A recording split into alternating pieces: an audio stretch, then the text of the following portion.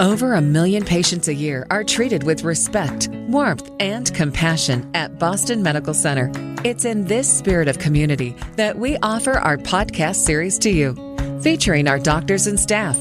This is Boston Med Talks. Here's Melanie Cole. I'm a sleeper, and I'll admit it, I'm a napper. It's my dirty little secret, but I am somebody who values every second of sleep that I got, and not everybody is as lucky as I am, and not everybody can sleep very well.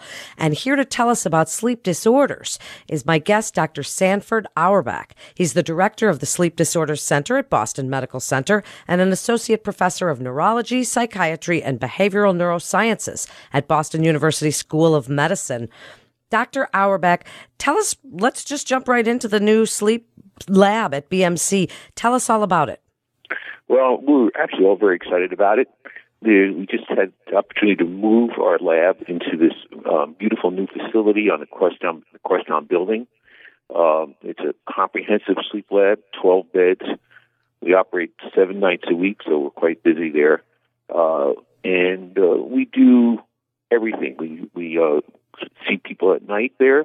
We do sleep studies on all sorts of patients with all sorts of sleep studies, for all sorts of different types of problems. We see pediatrics, we see adults. We also have, when it's appropriate, we also do some home sleep testing. We also have a variety of other tests that we do according to the needs of the particular patient. We have a full staff of clinicians who are involved in the sleep program as well, not just from neurology and medicine and pulmonary medicine and pediatrics, and we have surgeons who are very intimately involved in our sleep disorder center as well. So it's quite a busy place. What are some of the most common sleep disorders that you see? If it's quite a busy place, there must be a lot of people in the country today that are suffering from some sort of sleep disorder. Doctor, what do you see most often? Probably the two sorts of problems that we see the most of. One of them are patients who have insomnia. People who have just difficulties falling asleep, staying asleep, waking up too early, just having non-restorative sleep. And so we certainly see lots of patients with that problem. And the other kind of problem we see are patients who really do need sleep studies because they have sleep-disordered breathing. That is, when they go to sleep at night, very often these people are loud snorers, but not necessarily. And when they go to sleep at night, their breathing is irregular. They pause in their breathing, and at the end of the night, they may think they've slept well, but in fact, they're not as refreshed as they should be, and they feel tired during the day oftentimes. They're also at greater risk for all sorts of other medical problems.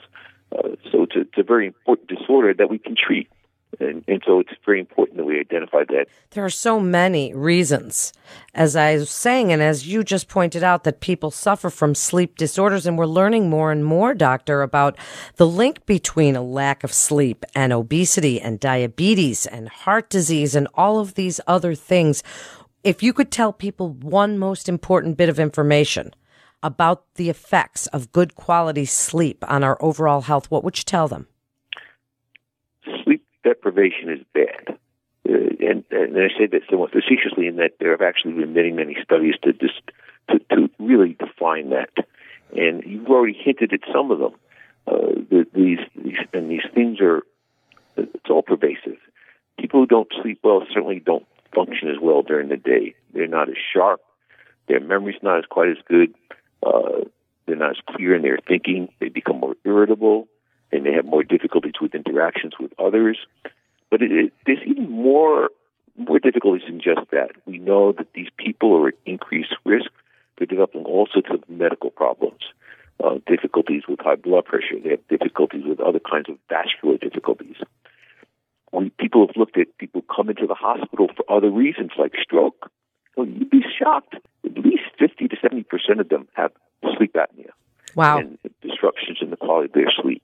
And so we're very actively trying to develop programs to address those needs. And there's more than just that. These people are at increased risk of developing, and there's plenty of studies showing that later in life, elderly people are at greater risk for developing cognitive impairments, perhaps even at greater risk for developing Alzheimer's disease and similar types of disorders without proper sleep. So sleep is critical. not just from our day-to-day function, but in our long-term health. Again, we see all these sorts of problems in our clinic when patients come in. And sometimes it's not the sleep complaint per se that drives them into our sleep clinic, but rather the other identification of these other medical issues. And we've talked just so far about insomnia. We've talked about sleep-related breathing problems, but we see other sorts of problems. We see things like restless leg syndrome. We see where people have nightmare disorders. We see people who actually develop a very curious kind of problem, usually when they're older, where they actually will act out their dreams, which is a concern because normally when people dream, we're paralyzed. We really don't move much. And yet here's a group of people who have developed this dream enactment, and they start acting out their dreams, which by itself, one could see, that may be curious or interesting. Certainly there's some safety concerns for the patient and the bed partner. But it turns out that these people are at significant risk for developing other kinds of neurological problems over the years. So all of these are very, very important for all sorts of different reasons to identify these problems. And what's interesting, too, is that most of the sleep patients that we see, we can oftentimes be very effective in helping them. Wow, that is really interesting information, especially the people that act out their dreams. I would be so curious to be able to record my dreams. Tell us a little bit. We don't have a lot of time, and Doctor, there's so much information on sleep disorders that we could go over. But what is a sleep study like? Can people really even get a decent night's sleep there? Are they nervous? What is it even like for somebody? Well, part of the trick is making sure we select the right patients to have these studies done.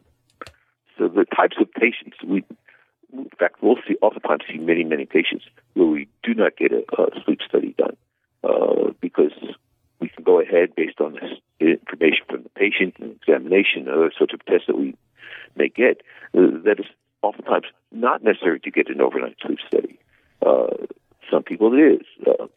If there's any suspicion, for instance, of a sleep-disordered breathing problem, then indeed a sleep study is important. We see people whose sleep quality is pretty good, and yet they need excessive amounts of sleep to function. There are disorders, one of which is called narcolepsy and other similar types of disorders. We will also do sleep studies to examine their sleep. Again, the types of treatments are very different. On the other hand, we'll oftentimes see people who, after we examine them and talk to them, they seem to have a pattern of what we would call insomnia. Those people, oftentimes, we may not necessarily need to get a standard overnight sleep study on. Sometimes we may do other kinds of testing, but not necessarily the typical study that would bring them into the lab at night. So again, it's a matter of looking for this information, but also picking and choosing our patients. So if somebody comes to me and they have trouble falling asleep and staying asleep, and after going over them, I think it's more of a typical sort of insomnia pattern, I may not be inclined to bring them in for a sleep study. I don't want to necessarily have somebody come to our sleep lab and watch them not sleep all night. So we do place some effort in trying to properly pick and choose the patients who come to the lab.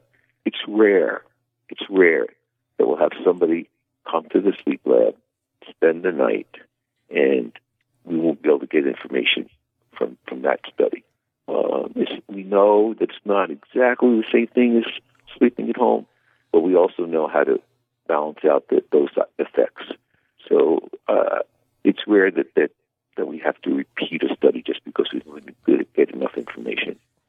So that's so interesting, and sleep studies to me are so interesting. As we wrap up, Dr. Auerbach, tell us your best advice. There's a new field now we're hearing about. It's called sleep hygiene, and people want to know what it is you would like us to do, whether it's melatonin or the white noise or the lights and our phones and the electronics and the stress.